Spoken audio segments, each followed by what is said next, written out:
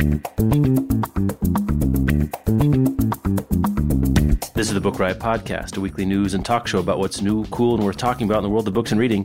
This is episode 157, and we're recording on Sunday, May 15th. I'm Jeff O'Neill. I'm here with Amanda Nelson. We're coming to you from BookRiot.com, and we're both like a little sluggish, a little hoarse, a little BEA hangover happening here. Not even alcohol-induced, at least for me. I don't want to speak for you. No, I'm not. Not so much. Unfortunately. Yeah, unfortunately. Well, yeah, I'm glad it's not a alcohol hangover on top of the sort of travel, talking, socializing stuff hangover. So we're not going to do a bunch of stories today. We're just going to talk about what we saw, what we heard, what went on at BEA this week. Before we get started, let's thank our first sponsor. It's PRH Audio, Penguin Random House Audio, and they're doing a promotion for. Really, it's spring into summertime. May is really, for North America, your average May day is the best average month day of any month of the year for weather. It's just the best. May and October, as my dad said back in Kansas, was true in Chicago, certainly true in New York, very true here in Portland. I don't know about Richmond. What's the best months in Richmond? May and October? Yes. Yeah. Yeah. In these sort of temperate climates. So a lot of us are getting out and about a little bit more. And Penguin Random House Audio wants you to remember that you can go that extra mile. You know, I've definitely had this experience. If you're listening to an audiobook that's great, that you stay out a little bit longer.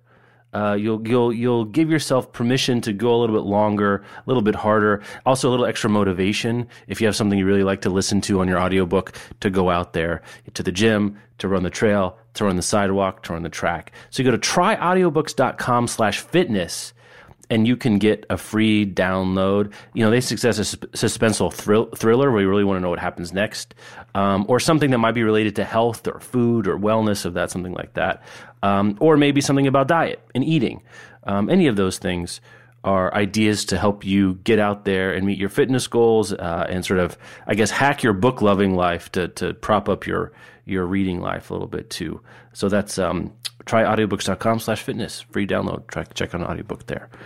All right. Well, so it was BEA Chicago this year. It hasn't been out of New York for several years. And there was a lot of questions going in, how it would be, how it would feel. What were your impressions? It was smaller than usual for understandable reasons. A lot of publishers didn't want to spend the money sending people when usually they can just go down the street to Javits. But I'm sure the expense was crazy. But I kind of preferred it to the Big Giant Show. Because, you know, the Big Giant Show in Javits is such a, well, I can't say what it is because it's a curse word, but it's like really overwhelming and I don't know, lots noisy of people, right? And horrible. But I felt like this was the people who spent the money to come to Chicago wanted to be there. Like they were doing it because they wanted to get stuff done. So it felt more productive and less overwhelming to me. You were just sort of drive-by people there, you mean? Like just because the whole industry's there. Yeah. Like let's not send marketing assistants A through Z. We'll just send them A through B or, you know, something like that. Yeah, that's interesting. It was definitely smaller. I mean, I was doing a little head count, and we said on a previous show that HMH wasn't going to go, and indeed they were not there. I didn't notice other publishers that I recognized not being there. Was there anyone that you were expected to see that you missed? I don't think so. But I'm not great at like imprints. Yeah, I'm not either. And knowing who is with what publisher. So, I mean, all of the big ones, most Save of the big HMH, ones. yeah. Yeah, except for HMH had their normal large booths with the squishy carpet. So, though PRH, Penguin Random House, their booth was way off to the right, and it did feel smaller. Now, I don't know if that's because it wasn't right in the center of the action, but I think it they felt put like it off to the smaller. side because they had all those huge signings that they were not doing in the autograph area. They were doing them in the booth for reasons that make literally no sense to me. Yeah. But it felt like a crowd control thing, but who even knows? Yeah, that's right, because they had sort of 4 signing I guess podium, basically, one in each corner of their area, and you could do a long line around them. They also, though they didn't have as huge a booth, they also had that Read Brightly truck. That's a PRH project for kids' books in middle grade. A whole sort of small school bus turned into a display there. I guess Melville House, I think, sometimes has a booth at BEA. They weren't there. Yeah, they weren't there. Yeah, no. Grey Wolf was there, which was nice. Was there, I'm sure it was nice. Easier for them. Yeah, sure, because they're Minneapolis-based. Source Books is the largest Chicago publisher, and they had a very large booth in a very fancy party that we got to go to for a minute at the top of the John Hancock so building. Fancy. Very fancy. Where I was saw, talking to, go ahead. I was talking to Jen, who's our events director and used to work at Word, an independent bookstore, about that party. And she said it felt very much like either a Big Five party, like with the money that a Penguin Random House would have, like pre-recession Big Five. There was an open bar and there was a full dinner buffet. And of course, it was at the top of this really fancy building. Could not have been inexpensive to rent out the whole observation deck of the John Hancock Tower. I was like, who is their best-selling author? Like, who owns them? How do they have the money to do this? I've heard they've been doing very well. Of late. I also say they do spend some money with us for advertising as well, just in interest full disclosure. But it was a very fancy party. Though I also think that if you're ever going to have a big fancy party, you don't know that BA is ever coming back to Chicago. So you kind of, if you're going to blow it out ever, this would be the time to do it. One of the people I know there, I guess, was semi in charge of picking the location.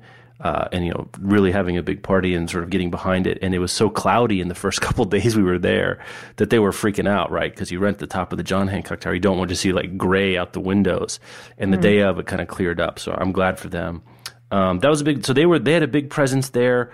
Workman, which is not one of the Big Five, but still a large publisher. They do Algonquin and a lot of other titles. Had a big booth there. Harlequin, I think they seem calmer. I didn't see a huge romance signing lines a lot of the time. I don't know if was just when I was walking by there, but I remember in years past. When I was walking by, weren't for any of the romance authors. I don't even remember the romance authors being there. Yeah, they're teen and some of the other things going on there. That's one thing that I noticed as well. On the whole, like the celebrity part was, I think, tamped down. There weren't as many big time celebrities. I'm trying to think. I saw Kareem Abdul-Jabbar was there. He has a book coming out. Christy Yamaguchi was at the Source Book Party. She has a book coming out. Like Magic Johnson has a book coming out. He wasn't there. They were giving away Magic Johnson stuff. Amy Schumer has a book coming out. She wasn't there. In years past in New York, I feel like those kinds of people would have been there. I don't know if I'm right about that or wrong about that. Does that seem right to you? Well, I ran into Jamie Lee Curtis in the bathroom. Oh, okay. Well, she was there. She wasn't wearing any shoes, which was weird. Wasn't wearing any shoes in a bathroom. It's a little strange. She looked flustered and confused, and her handlers were like holding her shoes. So I don't know what was going on there, but it was one of those moments where you walk by a famous person out of a context that you're not expecting, and you're just like, wait, yeah, what? even with her shoes on, it's surprising. Why are you in this bathroom right now? But she was signing something.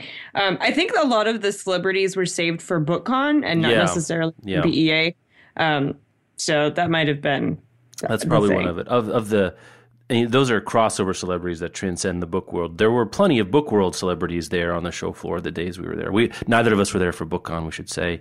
The reports are that BookCon had about the same attendance as last year in New York. That's what Publishers Weekly themselves reported that, and they're the house organ, like they give away a daily thing at BEA. So that I sort of take that with a grain of salt. I would say that's on the generous side of all the estimations you hear there. Big lines for Jonathan Safran Foer's new book. He was there signing Here I Am.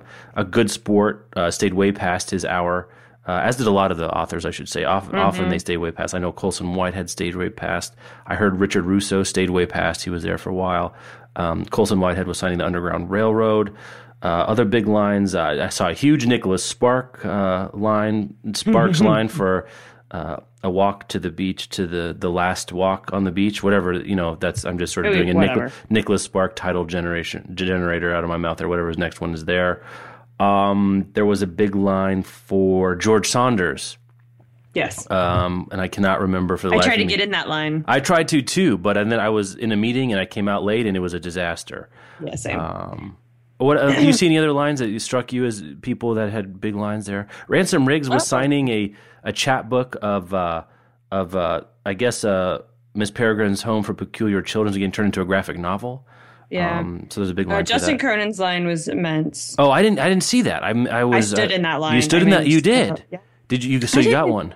Yeah, I got it. I got it signed because I wasn't a big fan of the second one, and but I have all the first and the second one, and I have them signed, and they're in galley form, and so I have this weird neurotic thing. Like I needed it, even though I don't. Well, you've been this far on the journey, right? That's like getting to Mordor and just like throwing the ring in the river. I don't even understand. Get all the way up there, throw it in. Sabaa Tahir's line was bananas. Oh, I wanted to see that. That day, I think that was the day I had meetings most of the day, so I wasn't running around that much.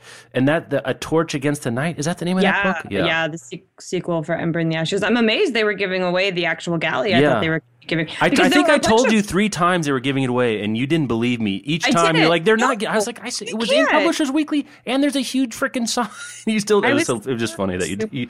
Well, with Laini Taylor has a new book coming out, and she's just she's a bigger name than Sabaa Tahir, and they were giving out just a galley. I mean, not a galley, but a chapbook. Yeah, and then Veronica Roth's line was understandably giant, huge. Carve the Mark, the first of a duology coming out in January.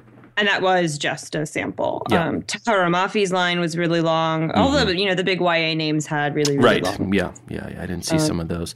I saw a big line for the Squirrel Girl novel. With Shannon Hale was there. I almost got in that line, but I was on my way to something, and it was. I love Squirrel Girl. Do you read that comic? I don't. I haven't gotten into it yet. I really want to. I don't even know if there are trades out. I'm a trade reader in comics, so I need to be at least one volume of trades. The first one, I read Squirrel Girl in trade, and the first one. I figured it must be because it's been long enough since I've heard of it and was interested in it that it must be in trade. I just haven't tracked one down from my library yet. Really great. Library trade has rekindled my comics reading.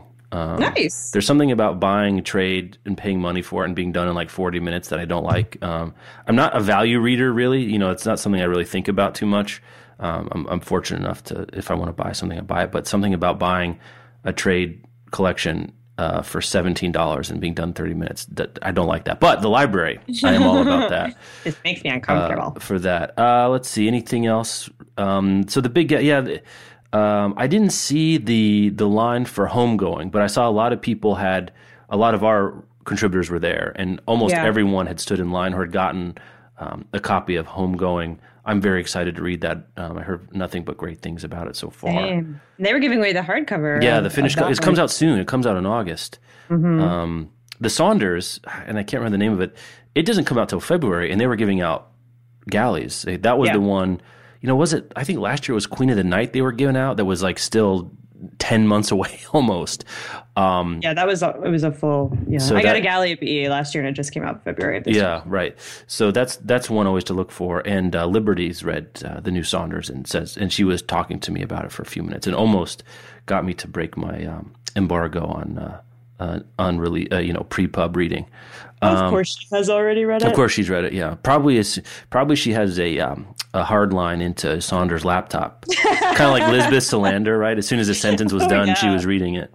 Well, she's smart enough. Yeah, she is. So a lot of our friends and coworkers from Book Riot contributors there, Liberty and Rebecca. And Rebecca's traveling today. She'll be back next week for the show. So Amanda and I get to do the froggy voiced hungover duty.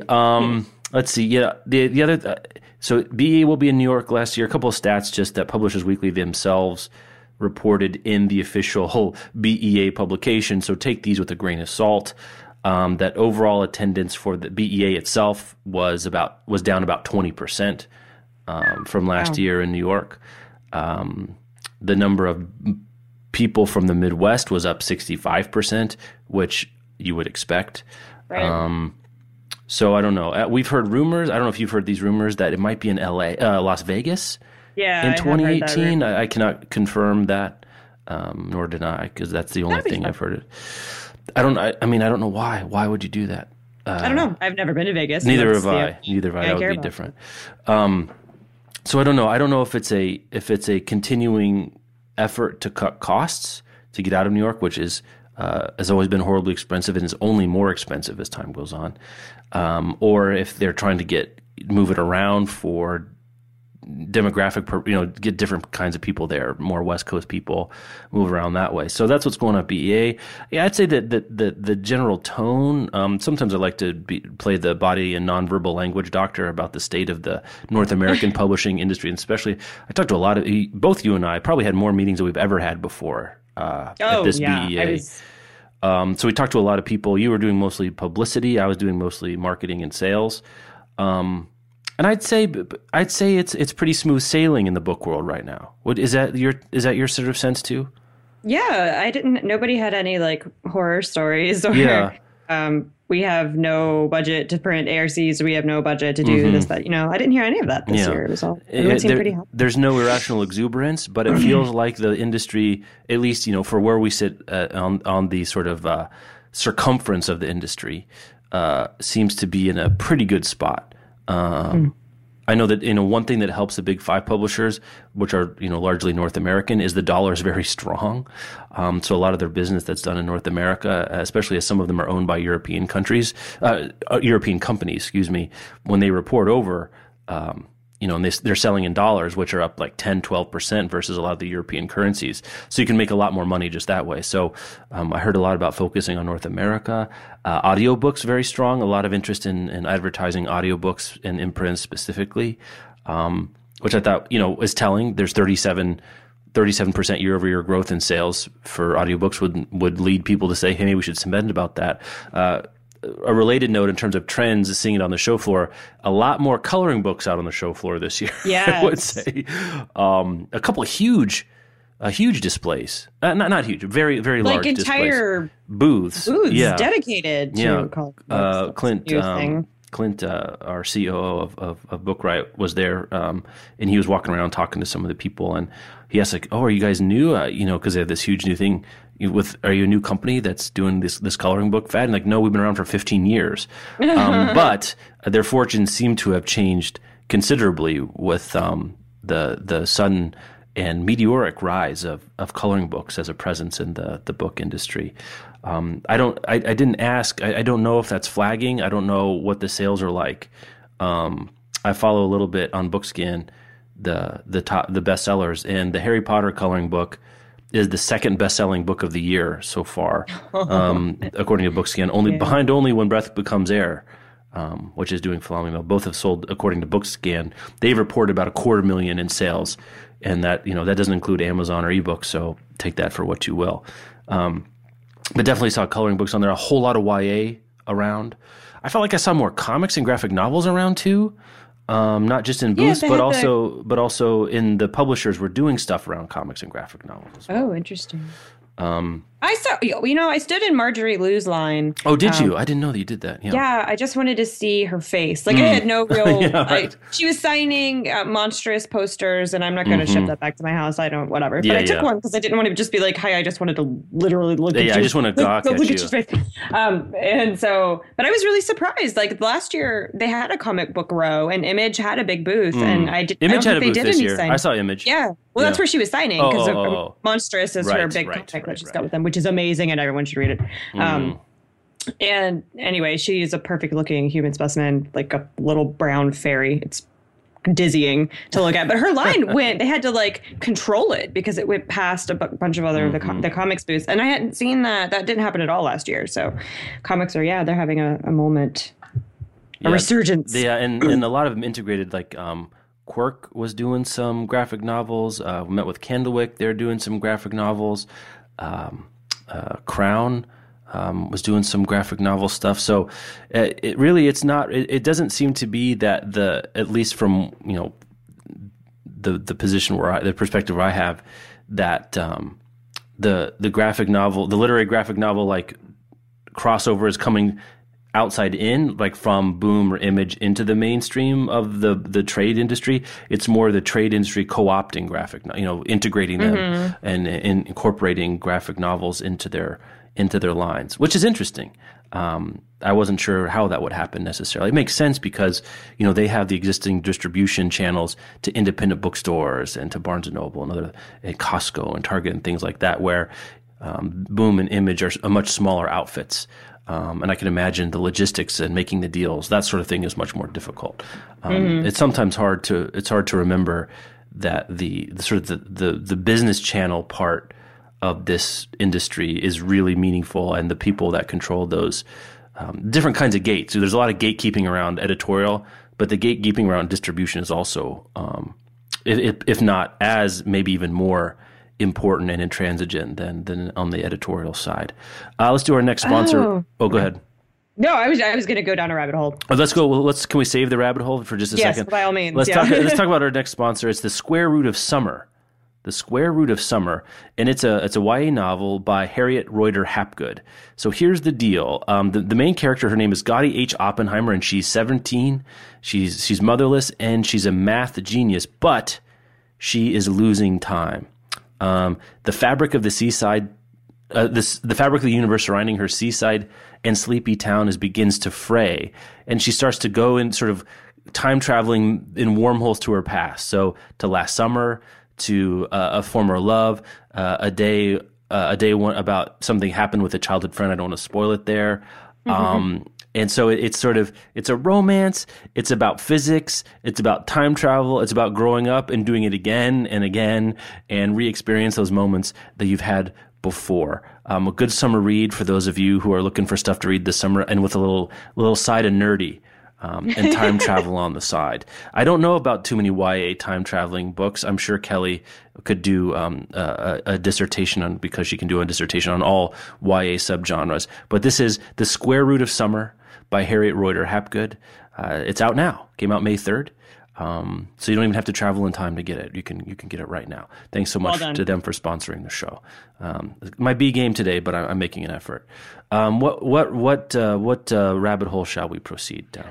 Oh, I was going to say that in my meetings, I noticed that the publicists were way more aware of diversity and like purposefully pitching us books. Yes. Excellent point. Did you notice the same thing? I did. Yes. Yeah, it was really nice. And I don't know if it was us specifically or, as book writers, because we talk about this all the time, or if it was just a thing that they were doing to everybody. But either way, it was really great and nice to know that the industry, which notoriously does not care about this, has been like actually paying attention and listening to what we've been saying. And Rebecca and I and Swapna and Kelly, for a couple of months, we're tracking the diversity of the advanced review copies that we were getting in the mail. And it was it was like, I think mine ended up being about 8% of the galleys that I'm sent by publishers or by people of color. Swapna specifically asks for them, and hers was only about 10%. Rebecca's was like 3%. It was ridiculous.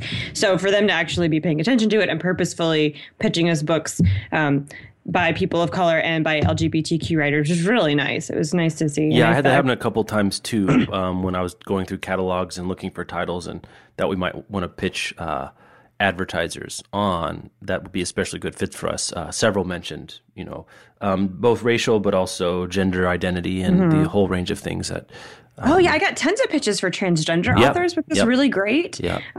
One publicist at a publisher, she's a friend of mine and a publisher that I really like, asked me, you don't read dudes, right? So I can just like skip all these books. And I was like, no, that's somebody else here. Yeah, right. No, I do read. It's fine. Not usually, but okay. It was nice to know that like our reputation was kind of preceding us there. Yeah, so. I was pleased about that as well. Because, if you've listened to this show, that's something we care about. You've probably even left a 1-star review about it. Not that I was going to say, in terms, another thing I like to take a look at is the ads there. What books are being, not just have huge signing lines, but which the publishers can buy these huge banners that hang over mostly the lobby. I don't think there are banners actually on the show floor. But out in the lobby, there's a bunch of banners, and just a couple of the ones we mentioned. A Torch Against the Night by Sabatier. What's the name of the Laini Taylor book? Do you remember? I can see the cover. It's blue and gold. I can't remember the name of it. I love YA, but titles can kind of run together. Yeah, they kind of so that one's there. Let's see. Oh, Jerusalem by Alan Moore. Oh my gosh, this book is crazy. Norton Liveright had a huge banner along the escalators for Jerusalem, which is coming out, I believe, this fall. I think in September. His 1,200-page opus that he's been working on for 10 years. Strange the Dream. That's what the Laini Taylor book is called. Okay, Strange the Dream. The Dreamer. Strange the Dreamer. Okay. Okay, I can see why that didn't stick in my brain. No hook for that. But for Jerusalem, and I have to say we were having a few minutes together.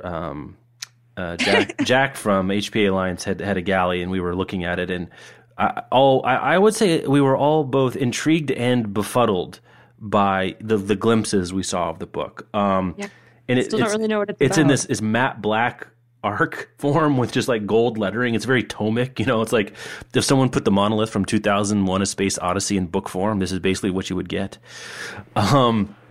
So that was one. Let's see. There's a new Jennifer Weiner middle grade book coming out, The Littlest Bigfoot, I believe it was called. Yeah. Let's see. Dark Matters by Blake Crouch from Crown. There was a big one for that. There was I had them all lined up. Lauren Oliver's Replica book, which is apparently, I don't know, it's one of these books where you can read forward and backward, like like each page is printed. I don't know, like it's this interleaved book. There's two stories that go together, but it's printed bizarrely. I don't know. I felt like I needed to know origami to figure it out. So that one was there as well. Ashes, the final book in Laurie Halse Anderson's Seeds of America series, had a placard. I'm trying to think of what else. There was ads for City of Mirrors in Publishers Weekly for the Saunders. There was ads. It was a really interesting time to see. It felt a little bit like I don't know. It felt a little bit. Maybe it's because it also wasn't in New York, and so Chicago is a beautiful town, also not as big and crazy as New York. It just felt like diet BEA to me a little bit, which is not bad necessarily. Just a little bit of diet BEA. But I think there's a lot of good books coming out. There's not like a. I guess Stephen King there was an ad for the Stephen King, which comes out next week. Or is I took home more books. I was going to ask you, what did you take home? I took home a few things myself. I usually don't. The first year you go a little crazy. Yeah. And then after that, I'm like, I'll just get it on Edelweiss. But yeah, I took him a big giant stack. From Algonquin, there's a Natural History of Cannibalism coming out by Bill Shute. We talked about that a little bit, right? I'm like obsessed with the fact that this book exists, but I'm really sad that Mary Roach didn't write it. But yes. Whatever. I'm going to read that like a mofo. A new biography of Queen Victoria by Julia Bard. I was in a Grey Wolf meeting and they gave me a book called Riverine. By Angela Palm. That it's a memoir about a woman who grows up in a very small town, falls in love with the boy next door. They have this really sweet teen love, and then he murders their neighbors. Oh Lord! Which is nowhere near where I expected that pitch to go, or the synopsis of that book. But I'm so here for that. Emer McBride has a new book coming out by Hogarth called The Lesser Bohemians. She wrote The Girl Is a Half-Formed Thing. If you didn't write that, which won the Giller Prize, I think. Yes. Well, you got a galley of that, is what you're saying. I did. I didn't know they were there. Interesting. I didn't either, because Cassandra Neese, our contributor, had one, and I saw that she had it, and I was like, "Where did you get that?" She gave it to me because she's so nice. Very nice. What else did I take? I'm looking at my Instagram. So you mentioned that Cassandra gave you the galley, but you don't mention that I gave you the Victoria bar. It's cool. You didn't ask me where I got the Victoria. You asked me specifically. No, I mean you volunteered that Cassandra gave you that. Well, Jeff picked me up that biography. Oh, you're too kind. You didn't have to say anything. From the booth, which was very nice, and I brought it home. Well, I shipped it home. It's not yet. I put it in FedEx. There's a new biography of Shirley Jackson by Ruth Franklin coming from Liverite, which I'm really excited about. That's very interesting. One I took home that I had not previously heard about was a nonfiction work called Blood at the Root by Patrick Phillips from Norton. Have you heard about this? No. It's about a guy who grew up in an all-white town in the 70s in the South in North Carolina. I don't remember. Anyway, it's in the South. One of the Carolinas, yeah. Yeah, and a couple of white women, right after segregation, a couple of white women were really brutally murdered, and the town rounded up and lynched, of course, the black men that they suspected of the crime. But not only did they didn't stop there, they ran all of the black people in the town out of town. And so houses were abandoned, businesses were abandoned. They took over their homes and their businesses and all their property. And the town stayed all white until the 80s. Like what? And they had signs throughout the town that are keep whatever the name of the town is white. And I've just never heard anything about this. Anyway, so the man who wrote it, Patrick Phillips, grew up in this town, and he was having a conversation about race with a poet, a woman of color, who told him, I get so tired of having to talk about this. Why don't you ever talk about this? He was like, that's a great point. And so he wrote a book about it. Anyway, so that sounded really interesting. Blood at the Root is the name of that one. And then I picked up Colson Whitehead's Underground Railroad. And, The Mothers by Britt Bennett. Oh, I'm excited about that one. I've heard good things. Really graphic cover that's really cool. I hadn't heard anything about it, but when I was standing in line for Justin Cronin, one of the publicists, Stefan Moorhead from Penguin Random House, just walked up to me and started telling me about it, and it sounded really interesting, so I took it. And then turns out it's like everyone's really excited about this book, and I just had somehow never heard about it. So that's pretty much it. I took home some romances from source books that they thought would be good fits for our audience, so I'll read through those because I love romance. A couple of things I was hoping I might see, and maybe they were there and I just missed them. Another Brooklyn by Jackie Woodson, which comes out in August. I thought I might see those there. I didn't see that. That wasn't there. The Known and Strange, Teju Cole's book, that's apparently about photography, which is coming out in August from Random House Paperbacks. I was hoping I might see that one. Let's see, there was another one. Oh, another book that had a big line, and our friend Greg Zimmerman, who is a Book Riot compatriot, was talking about The Knicks by Nathan Hill, which is a debut novel. It's supposed to be really great. He actually chose, he read that and actually chose to stand in that line versus the Saunders line, which for Greg, that's who reads, almost all the literary fiction you've heard of. That's a sign of a certain kind of recommendation there. There's a huge line for Leave Me by Gail Forman. Yeah. That's her first adult novel for Algonquin. There's a big line for that. Let's see. There were galleys. I didn't see one. I don't know if you saw one for The Rules of Civility by Amor Towles, which is coming out. I saw some of those wandering around. Heartless by Mercer. Is it a sequel? I don't think it's a sequel. No. I don't think so. Okay. I don't think so. Also, sorry, I just lost my train of thought. Commonwealth by Ann Patchett. There were galleys floating around for that one. Darn it. What was the other one I was going to say? Oh, Heartless by Mercer Mayer. There were galleys. They did a signing for that. They did a signing, which is a huge. Yeah. I think we lumped that into the huge YA lines, but that's even among the huge YA lines. That's a big one. I thought. There were galleys for Wart by Lev Grossman, which apparently is a re-release of his first book. Did you know that? No. Anyway, I saw when they were dropping the galleys, but he was there for that. Replica, by Lauren Oliver, that was there. I'm trying to see what else. I wrote a bunch of notes here. Let's see what else is worth talking about. Moonglow by Michael Shaban is coming out in November. I didn't see any of those. Fate of the Tearling by Erica Johansson is also coming out in November from Harper. I didn't see any of those. I thought I might. I knew if they had those there, you would have gotten one by hook or by crook. I would have, yes. A couple things I picked up just kind of randomly. I picked up this book called I'm trying to remember right now. Little Deaths by Emma Flint. It's coming out from Hachette. It's a debut novel by a British woman who got super into real life crime, like true crime stories, but then decided to write a crime novel based on her research into true crime. I don't know. I read a page. I thought it was interesting. I'll probably give it away and then read it later. I also picked up, and I can't remember the name of it, Alice Hoffman's new book that's coming out. I can't remember the name off the top of my head. I was hoping to get Hagseed, which is Margaret Atwood's new book, which is her redo of The Tempest.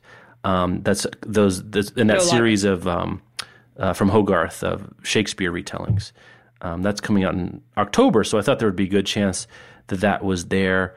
Let's see. There were deluxe editions of A Monster Calls by Patrick Ness from Candlewick. There were a couple of those. I didn't see one. I was going to try to get that. If you guys haven't read The Monster Calls by Patrick Ness, that's also really good. Looking forward to that. And I guess that's kind of my list. I did see the deluxe hardcovers of Odyssey hardcover cycle 1. They had a couple of those in the Image booth. I've been waiting to read Odyssey until a big hardcover was available. You haven't read it yet. You've recommended it to me like 10,000 times. I know. I'm terrible. I'm the worst. You're going to love it so much. I'm very much looking for that. I did see a few advanced copies of The Wangs versus the World by Jade Chang, which I've heard very good things about. Yeah, me too. That's coming out in October. Let's see. I'm sorry. I'm going through my chicken scratch handwriting just because I wrote stuff I wanted to talk about.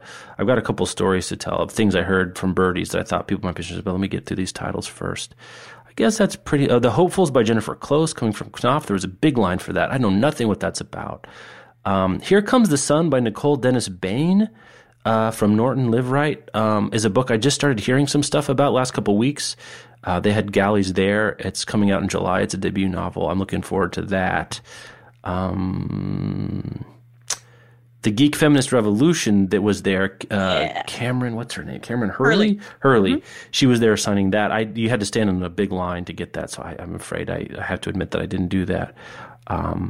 Let's see. Oh, big, as you might expect, over in the Scholastic booth, there were a couple of huge banners for The Cursed Child, Harry Potter the Cursed Child, but not a thing given away about it. Not a card. Of course not. Not a whisper, not a hint, just the cover that we've all seen to this point. I'm sure there's some other things that were there that I missed, but that's it. I was hoping to see, I didn't go to an SNS meeting, so maybe they had them to talk about, but The Fire Next Time, this upcoming anthology of people, writers revisiting The Fire Next Time by James Baldwin. Jasmine Ward. Editing that, I believe. I believe she was in charge of that, but includes book, essays by people we've talked about here on the show before. A couple anecdotes. I got a couple anecdotes for you. These people have to remain nameless, though. One is I was talking to a kids book publisher, and we were talking about books being banned, and we've heard this before, but this is the first time I've actually had straight from the horse's mouth confirmation that when a book is banned, sales go up. Nice. So she was saying, it's a real phenomenon. Like when a book is banned, we see the sales go up. Like it's a real thing. It's not just sort of inferred or anecdotal or, sort of puzzling it out because a book is getting a bunch more publicity that you would expect then that naturally sales go up. This is actual confirmation that that's a phenomenon that happens that kids publishers know about. I thought that was really interesting.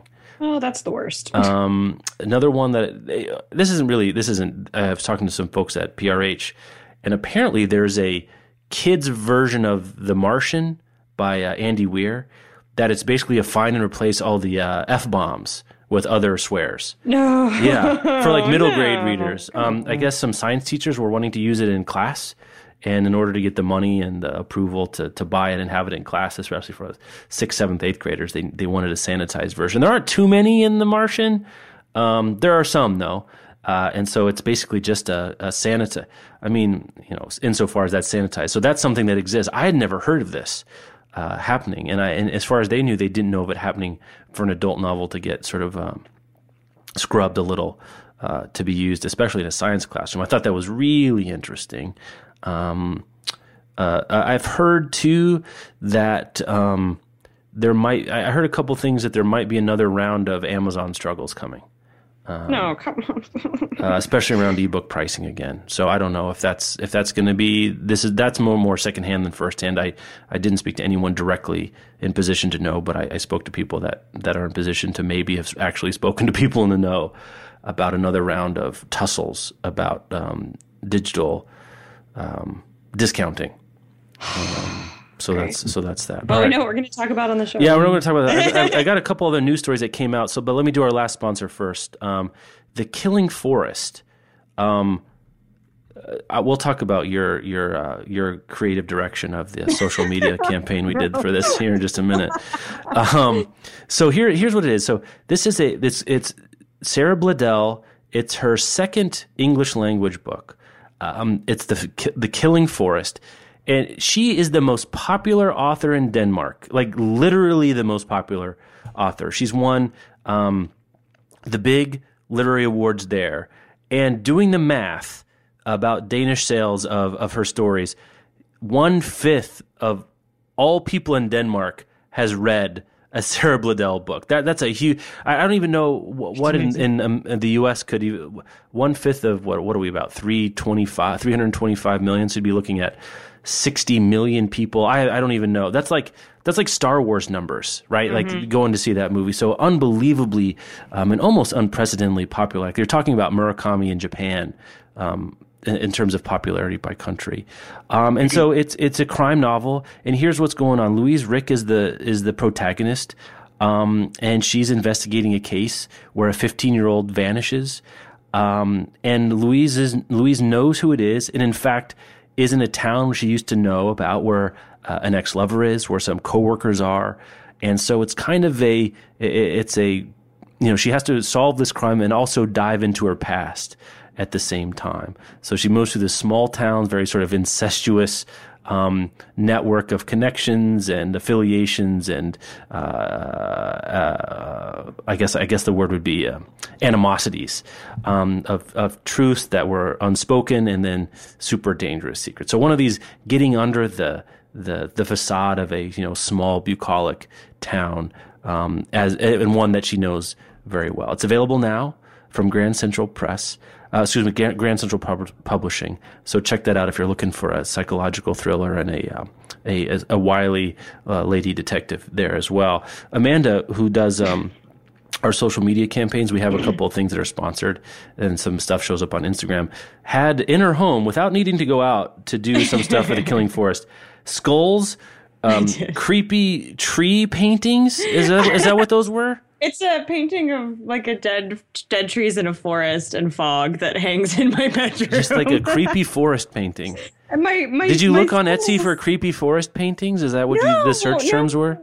I think I got it. I don't remember where. I think I got it at World Market. I don't know. I just really like it. No. My skulls I got for Halloween, to be fair, a couple of years ago, but then I just kept them because they're cool. And I named them Rosencrantz and Guildenstern.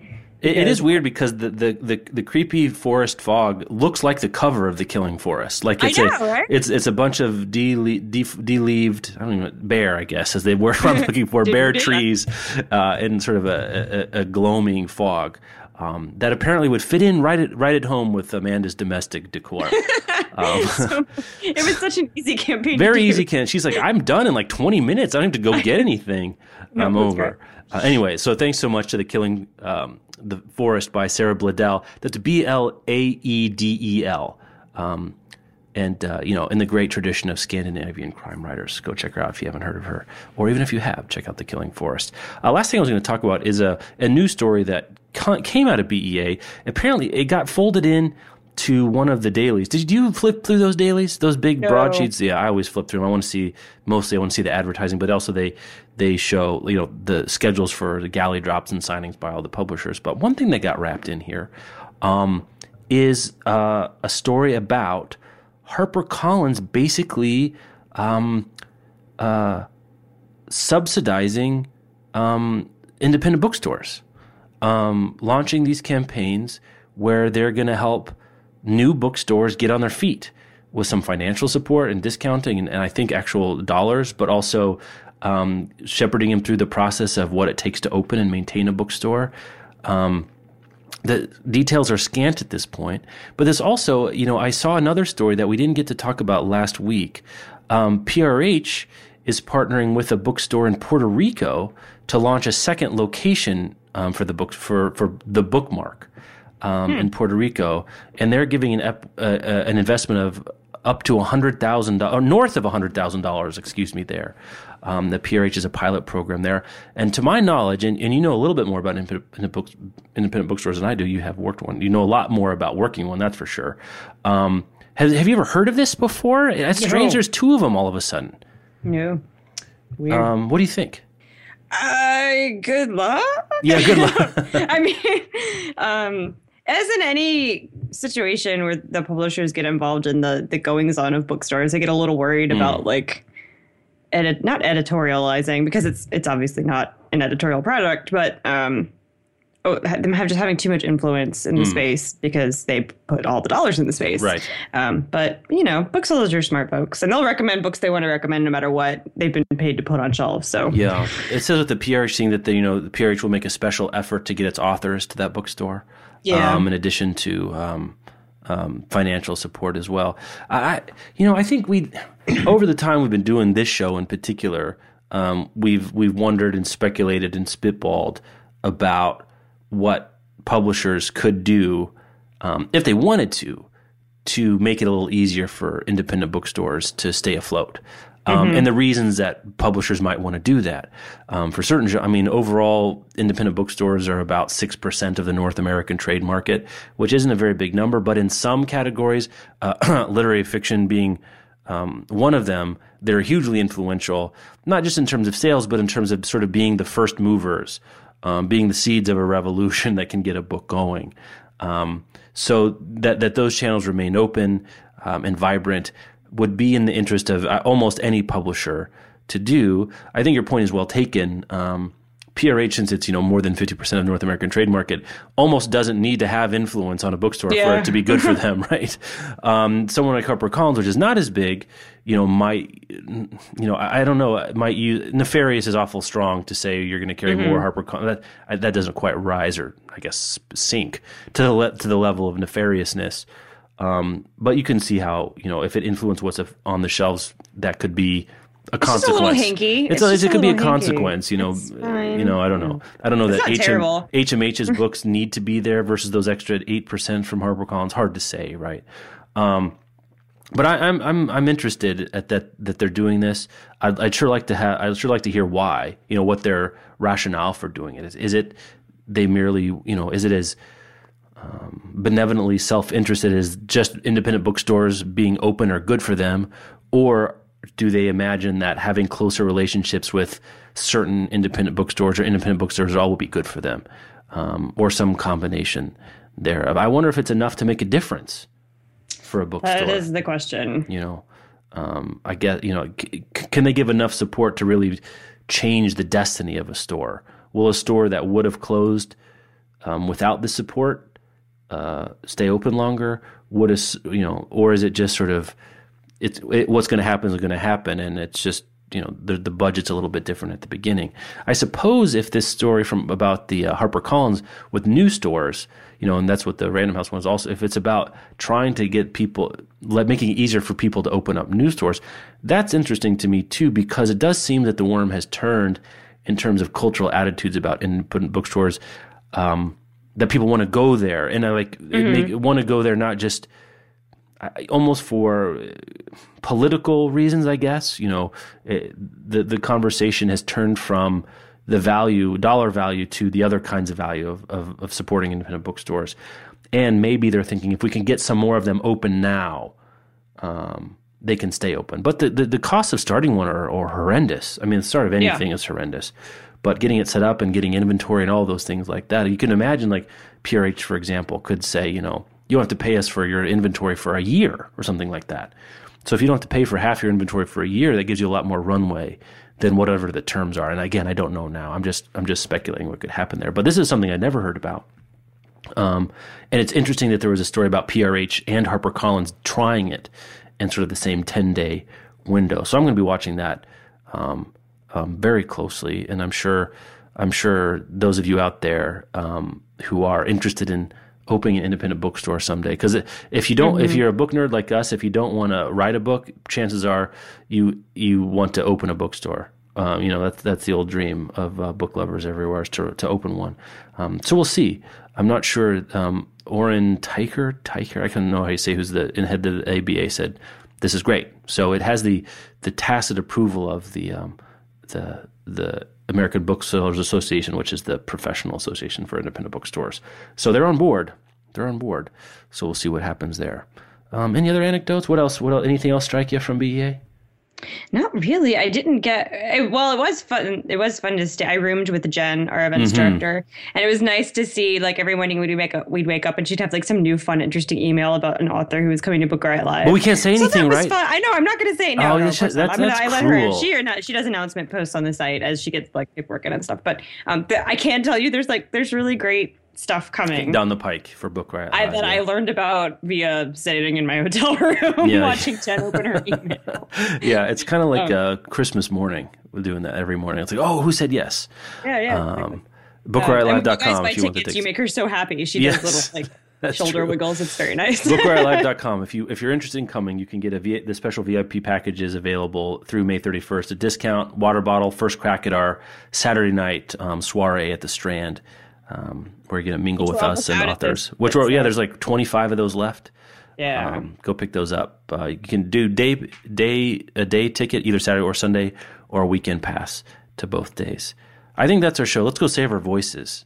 I know. Yeah. We sound like we sound bad. We sound bad. It's because of karaoke. We had contributor karaoke, and I sang Bon Jovi like a dork. Oh, which one? Living on a Prayer, of course. I could. Why did I even ask? It's almost June, so we are indeed halfway there in 2016. Thank you guys so much for listening to the show. If you haven't listened to Amanda and Jen's Get Booked show, they're now weekly. I don't know if you guys knew that, where they answer reader recommendation requests. You write in looking for something, and they'll get to your show. They're having a good time. They're doing a hell of a job. I'm becoming more and more popular as time goes on. I'm getting a little jealous of you guys over there. I got to watch those download numbers. Make me feel bad. That's called Get Booked. You can go to bookriot.com/listen. You can find it there, or just search for Get Booked in iTunes. Easy way to find it. Thanks to our three sponsors: The Killing Forest by Sarah Bladell, PRH Audio. Go to tryaudiobooks.com/running, and the Half-Life of wait, let me make sure I get this right, because they did the thing. The Square Root of Summer. Square Root of Summer. I wanted Half-Life. I don't know. I did the same thing on our podcast for the spot, like the name for some reason. Yeah, I guess it's Square Root of Summer. I see a mathematical symbol and I get the hives. I break out on hives. The Square Root of Summer by Harriet Reuter Hapgood, time traveling 17-year-old math geek. I don't know what that means. That's as good as an 11-word pitch as I can give you. Mm-hmm. Thanks so much to all those guys for sponsoring the show. We'll be back and talking to you next week. All right.